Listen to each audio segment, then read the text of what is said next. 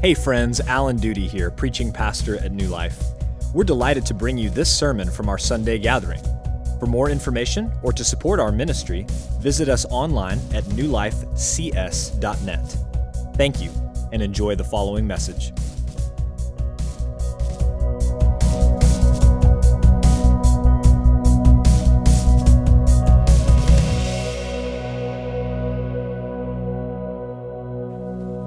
At 1:35 p.m., June 23rd, 2018, Dr. Hutz Hutzberg, former executive pastor of Moody Church in Chicago, current president of the Christian Heritage Academy in Chicago, and current To Every Tribe board member, left the men's room at Midway Airport and collapsed from a sudden heart attack. His heart completely stopped. He stopped breathing. He lost consciousness. He started turning blue. I first got word of this tragedy from Darren Carlson, president of Training Leaders International, that evening. He told me that Hutz was in a critical coronary unit at McNeil Hospital in Chicago. He was on life support. For those of you in the medical community, he'd been placed in a medically induced coma so that he could endure the cold ice packs that were placed on him to drop his body temperature to 93 degrees to prevent brain swelling. The cardiologist inserted 2 stents to open up blocked arteries. The prognosis was dire. Experts say that less than 5% of those who suffer a complete cardiac arrest outside of a hospital will survive. And only 1% will regain full medical and physical function. His wife and daughter, who had been with him side by side at the airport, were told if he recovered, it would be a long recovery, and he would suffer significant cognitive defects. 3 days later, Hutz made a full recovery and left the hospital.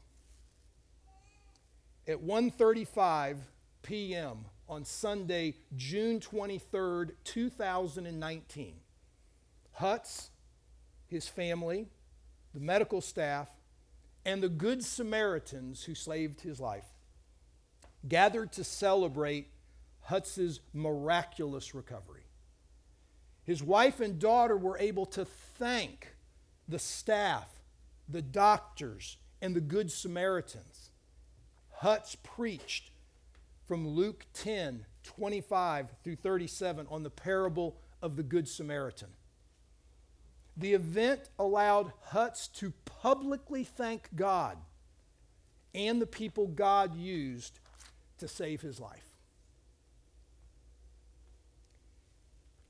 What is the enemy, the greatest enemy of thankfulness?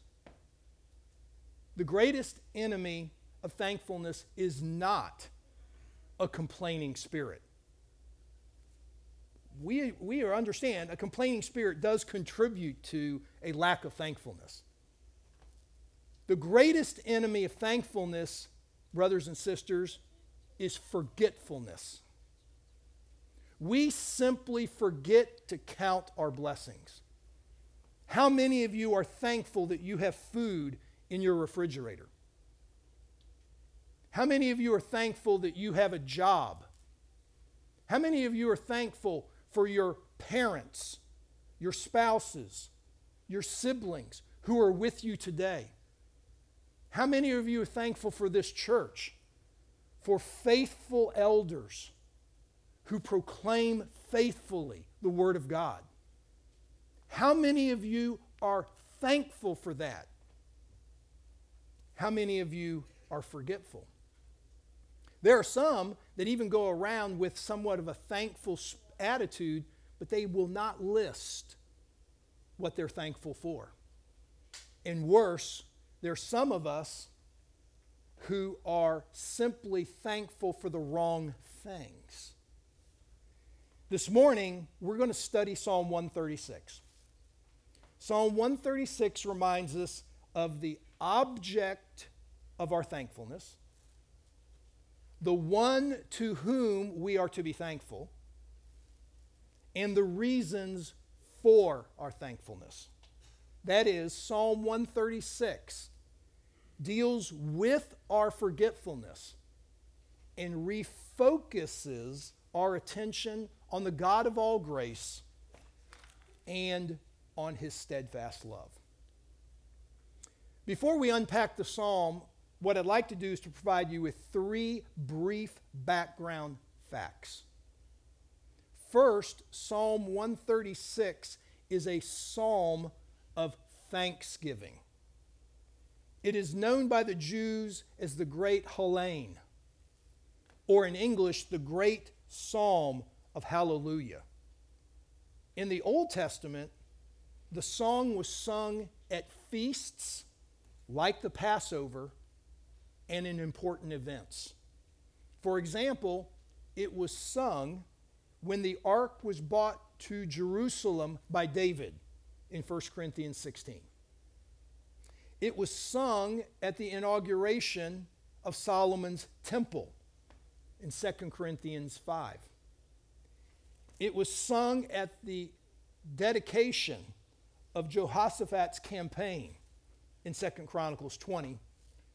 And it will be sung in Christ's new temple as prophesied by Jeremiah in chapter 33. Second, Psalm 136 is antiphonal. And you might say, what in the world is an antiphonal psalm? In an antiphonal psalm, each verse features an assertion. Give thanks to the God of gods. And it's followed by what response? For his love has no end. There are 26 assertions in this psalm, followed by the same response, for his love has no end. And as you read the psalm, what you really should do is picture the priest making an assertion about God in the temple, and the great crowd in the temple responding, for his love has no end. That's what an antiphonal psalm is. That's why it was designed that way.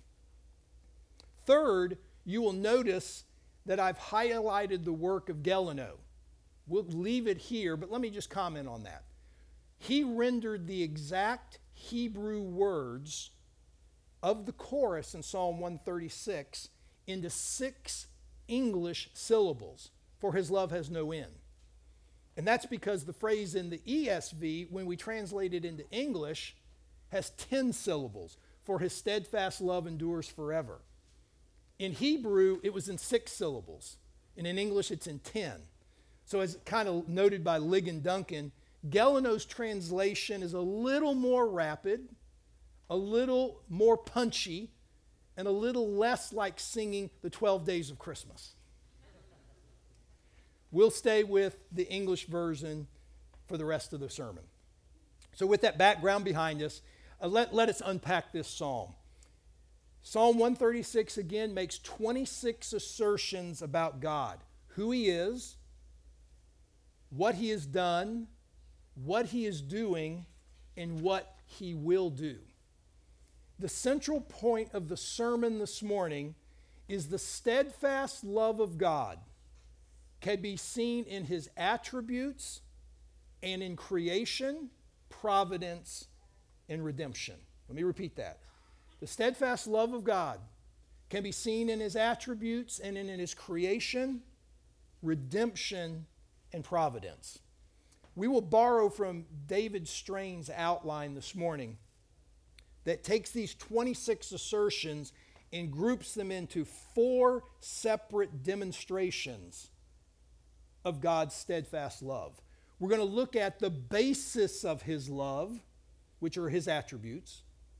We're going to look at the theater of his love, which is God's creation. We're going to look at the display of his love, which is redemption, and we're going to look at the persistence of his love, which is his providence. So let us first look at the basis of his steadfast love. And that basis is found in his attributes. Look at verses 1, 2, 3, and 26. In these 4 verses, the author says, give thanks. It should be noted that the Hebrew word give thanks has a really strong meaning. It's just not a casual, just give thanks. But in Hebrew, it carries the weight of acknowledgement, of confession, of praise loudly. So in essence, the psalm begins and ends with a call to acknowledge publicly God for who he is. So the question becomes in this psalm, what are we to acknowledge? What attributes amongst the large set of attributes he possesses are called out? Look at verse 1. We are to acknowledge that God is good. In essence, the attribute of the goodness of God. When we say God is good, we are not saying he is pure. That's holiness. We are not saying that he is merciful. That's mercy. What we are saying is that he is perfect. The goodness of God is his perfect inclination to deal well and bountifully with his creatures. According to Stephen Charnock in his masterful work, The Existence and Attributes of God, God's goodness is manifested in creation, in redemption, and in providence. Isn't it very interesting that this psalm shows his goodness and his steadfast love being manifested in creation, in redemption, and in providence? Verse 1 tells us we too are to acknowledge that God is good. Look at verse 2. We are to acknowledge that God is the God of gods. That is, he is the one and only true God. There is none other like him. All of the other gods, Buddha, idols, Allah, Hindu gods, are not the God. And when we exchange the truth of God for a lie and worship the creature rather than the creator, Romans 1 tells us that God places us under his condemnation and judgment because he is the only God. We are to acknowledge that God is the God of gods. Look at verse 3. We are to acknowledge that God is the Lord of lords. He reigns, he rules, he is sovereign. And because he is in sovereign control and does all things according to the counsel of his own will, we are to acknowledge that he is the Lord of lords. Finally, look at verse 26. We are to acknowledge that he is the God of heaven. He reigns. He is enthroned above this earth. He is infinite. He is eternal. He's unchangeable in his being. We too are to acknowledge that he is the God of heaven. Before we move on to the second demonstration of his steadfast love, it should be noted that when we give thanks to God, it must be rooted in our confession and acknowledgement of him. What do I mean? In other words, our praise, our worship, our thanks is to be rooted in what we know, believe, and confess about God.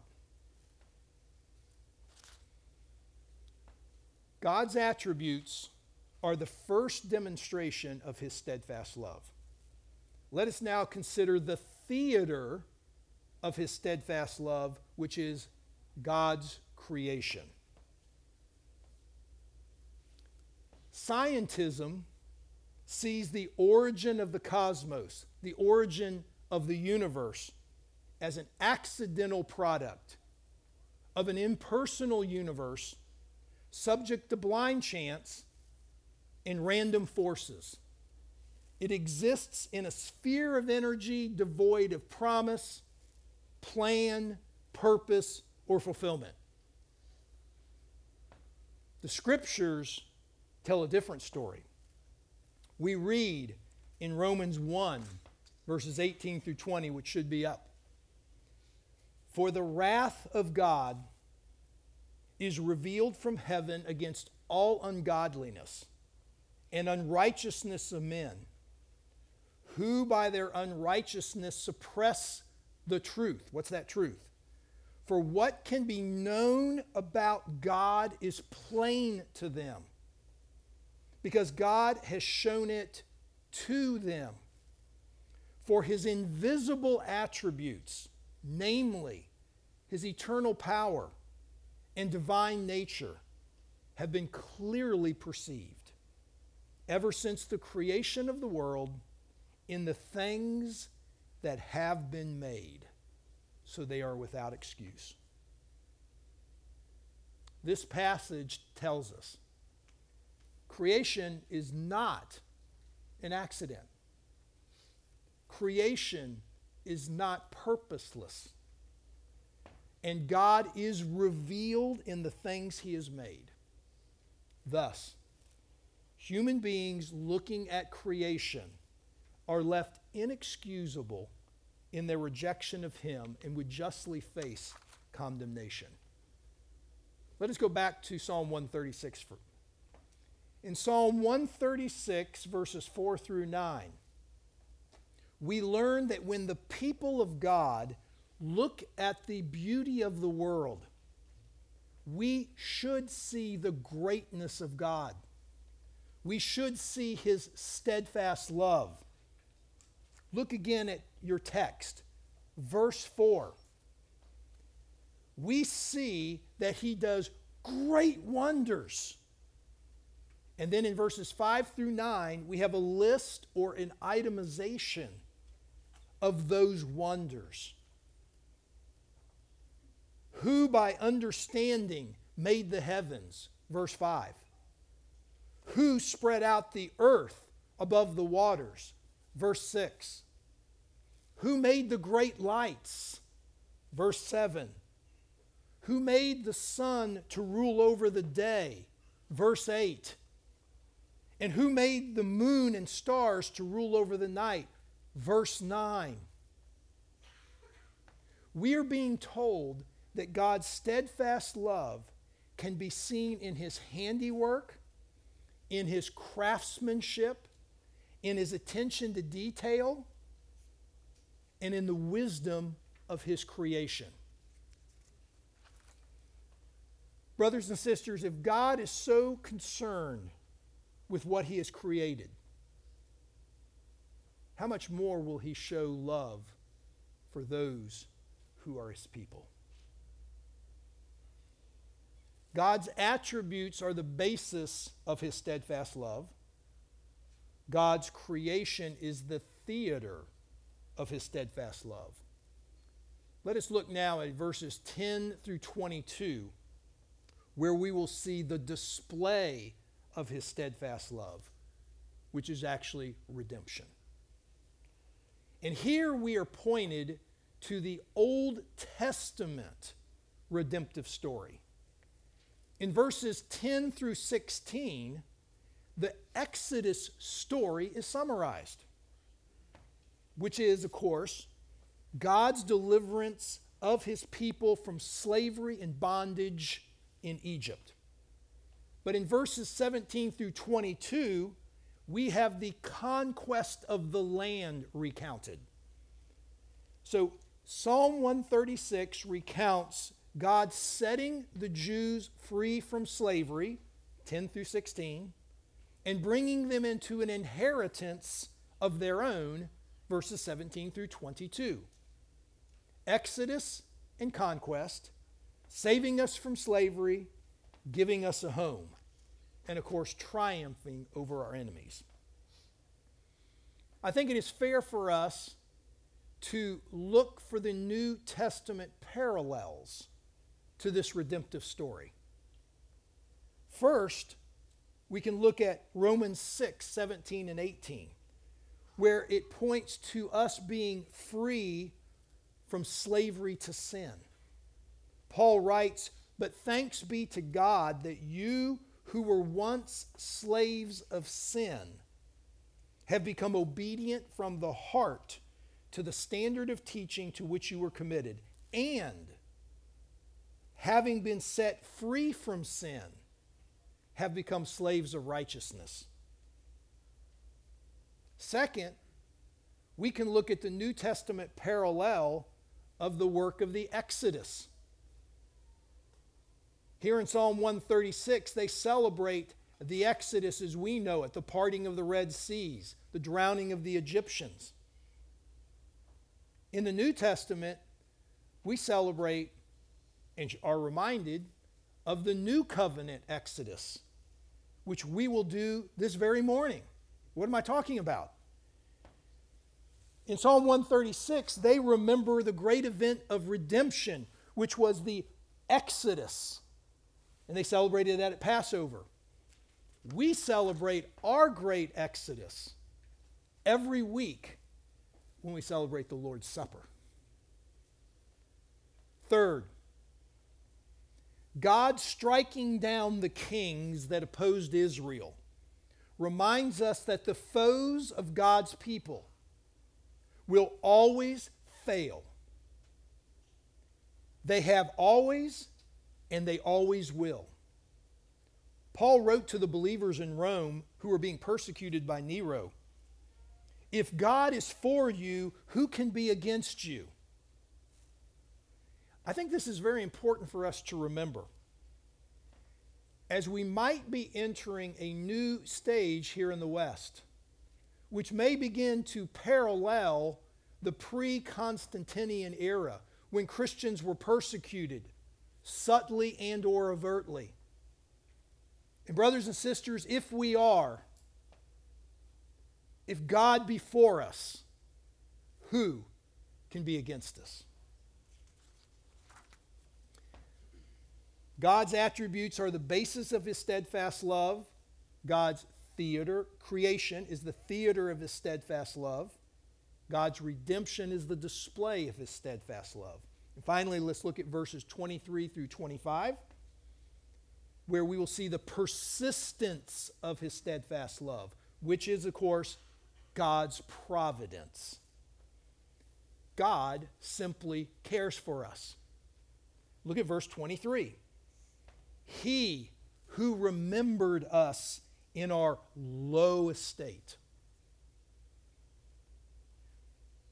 As you look back over this year, can you trace out the many ways in which God remembered you in your low estate, in your weakness, in your frailties? Do you remember how he walked with you and sustained you when you plunged into dark valleys? Has he not been faithful to you day after day after day? He remembers us in our low estate. Why? Because his steadfast love endures forever. Look at verse 24. He rescued us from our foes. We are daily locked into a spiritual battle. And yet in it all, God gives us victory. Yes, sometimes it's 3 steps forward and then 2 backwards. And our struggle with our foes is difficult. Yet he delivers us from our enemies, spiritual and physical, because his steadfast love endures forever. Look at verse 25. And he feeds and sustains us. There are many in this world who have no idea where their meal is coming tomorrow. He feeds and sustains us. God tells us, don't be anxious about your life, what you eat, what you drink. Is not life more than food? Matthew 6:25. And yet, for all of us in this room, in his providence, he provides everything that we need every single day. Aren't we thankful? Because his steadfast love endures forever. So if you didn't grasp it, the central point of the sermon this morning was that the steadfast love of God can be seen in his attributes and in creation and in redemption and in providence. It's very clear. There are 26 different things we could do to thank him today for his steadfast love. So, what am I going to do to close out? Let me give you 3 practical applications that we can draw from this. First, what have you that you have not received? What have you that you have not received? How thankful are you? As you look back over the past year, how often have your days been punctuated with gratitude and expressions of thankfulness? Have you remembered when he answered your prayers? Do you remember when he heard you when you cried out? Is your heart marked and characterized by gratitude? Or is it of forgetfulness? Everything you have, from the clothes on your back, to the roof over your head, to the food in your belly, to the love of your family, to the grace of him saving you for eternity, is a gift of God. What have you that you have not received? Second, we are to sing and speak of the steadfast love of God. While this may be a somewhat debatable point, I'm going to go ahead and boldly state it. We cannot do anything more important in life to the glory of God or the salvation of people than when we often speak and sing of the steadfast love of God. What do I mean? When we are in the midst of trial and tribulation, that is when our voice is the loudest. Have you lost a spouse, a parent, a sibling, or a child? Speak and sing of the steadfast love of God. Have you lost a job? Has a friend moved away? Have you lost the ability to pursue a hobby? Have you lost health and vitality? All of us old have. Speak and sing of the steadfast love of God. And then third, brothers and sisters, we are to embrace the steadfast love of God, because we simply don't. The repeated refrain 26 times, for his steadfast love endures forever, actually is accentuating God's covenant love for us. It's the ground of our blessings. It's the ground of our hopes. The Hebrew word, kesed, or loving kindness speaks to God's loyal love, his steadfast love, his covenant love. The repetition of that phrase, for his steadfast love endures forever, is designed to convince you that everything God has done, is doing, he has done, is doing, and will do for you.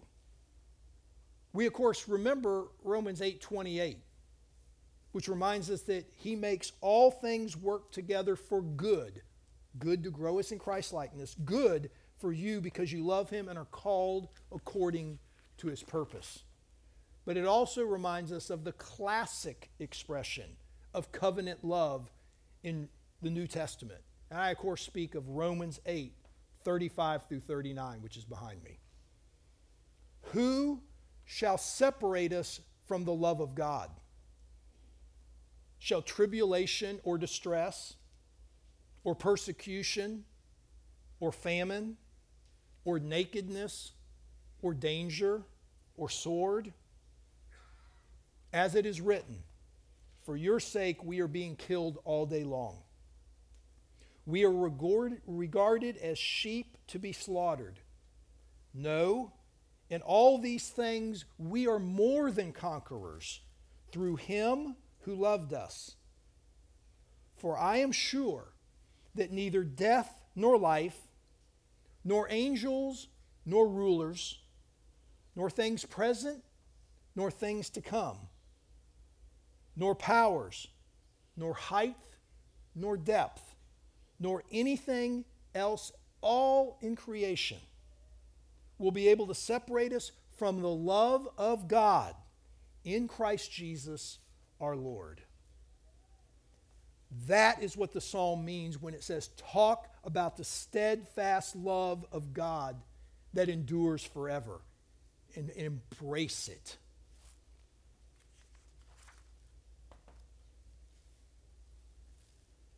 With each passing minute that his heart stopped at 1:35 p.m. on June 23rd, 2018, Hutz's chance of survival dropped by roughly 10%. After 5 minutes, brain damage was likely. After 10 minutes, he would either die or suffer severe brain damage. But fortunately, 4 medically trained passengers, 2 EMTs, 2 nurses were at the right place at the right time to save Hutz's life.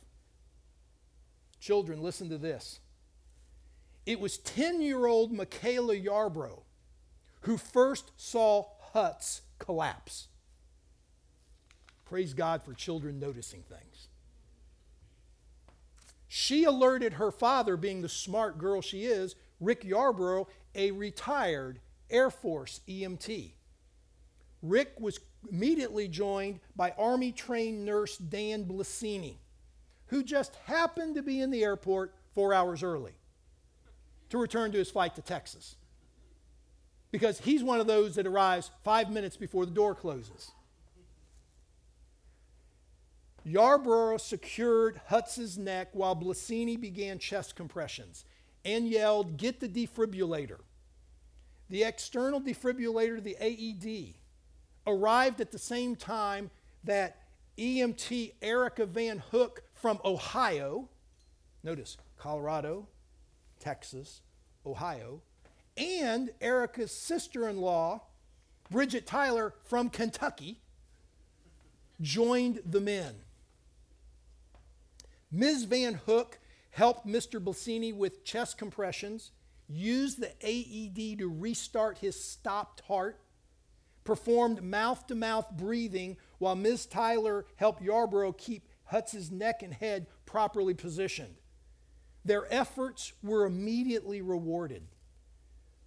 Hutz's color improved from blue to pale to pink.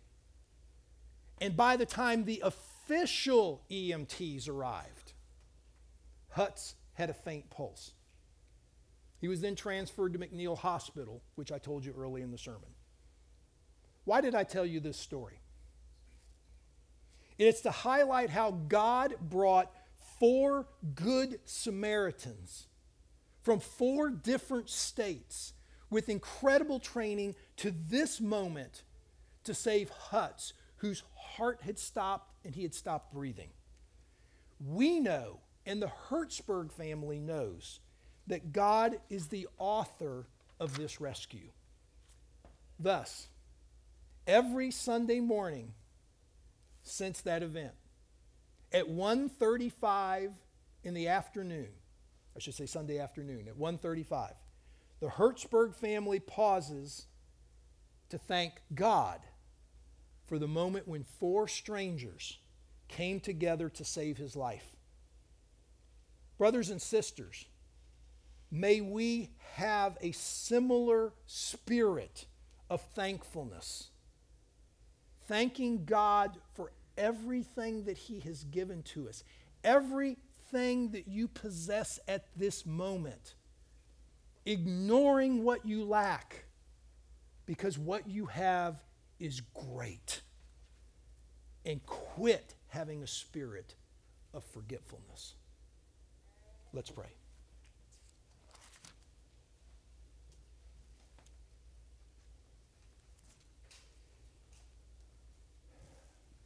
O Lord our God, we confess to you that indeed the greatest enemy of our thankfulness has been our forgetfulness. So much of what we have enjoyed, we have credited to our own efforts and our own energies. We have sometimes felt entitled. We have sometimes taken things for granted. Today, we come in repentance of our forgetfulness. We ask for your forgiveness. We acknowledge that all that we have received is from your loving hand.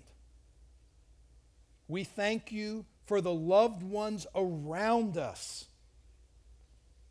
We thank you for the memory of those who we loved, who have gone ahead of us. We thank you for your kindnesses, your faithfulness, your mercies, which are new every morning. And we praise you supremely for the cross, the empty tomb, and Christ who is seated on your throne. He alone is able to save all who come to God by him. He alone is a full and perfect Redeemer. We ask this morning, as we enjoy the many gifts of your steadfast love, that you would help us to transpose that for these earthly comforts, to see also the heavenly gifts of salvation, redemption that you've given to us. We express our praise and thankfulness for your redemptive love in Jesus Christ. For we ask this in his precious name. Amen. Thank you for listening to the sermon audio from New Life Baptist Church in College Station, Texas. For more information or to support our ministry, visit us online at newlifecs.net.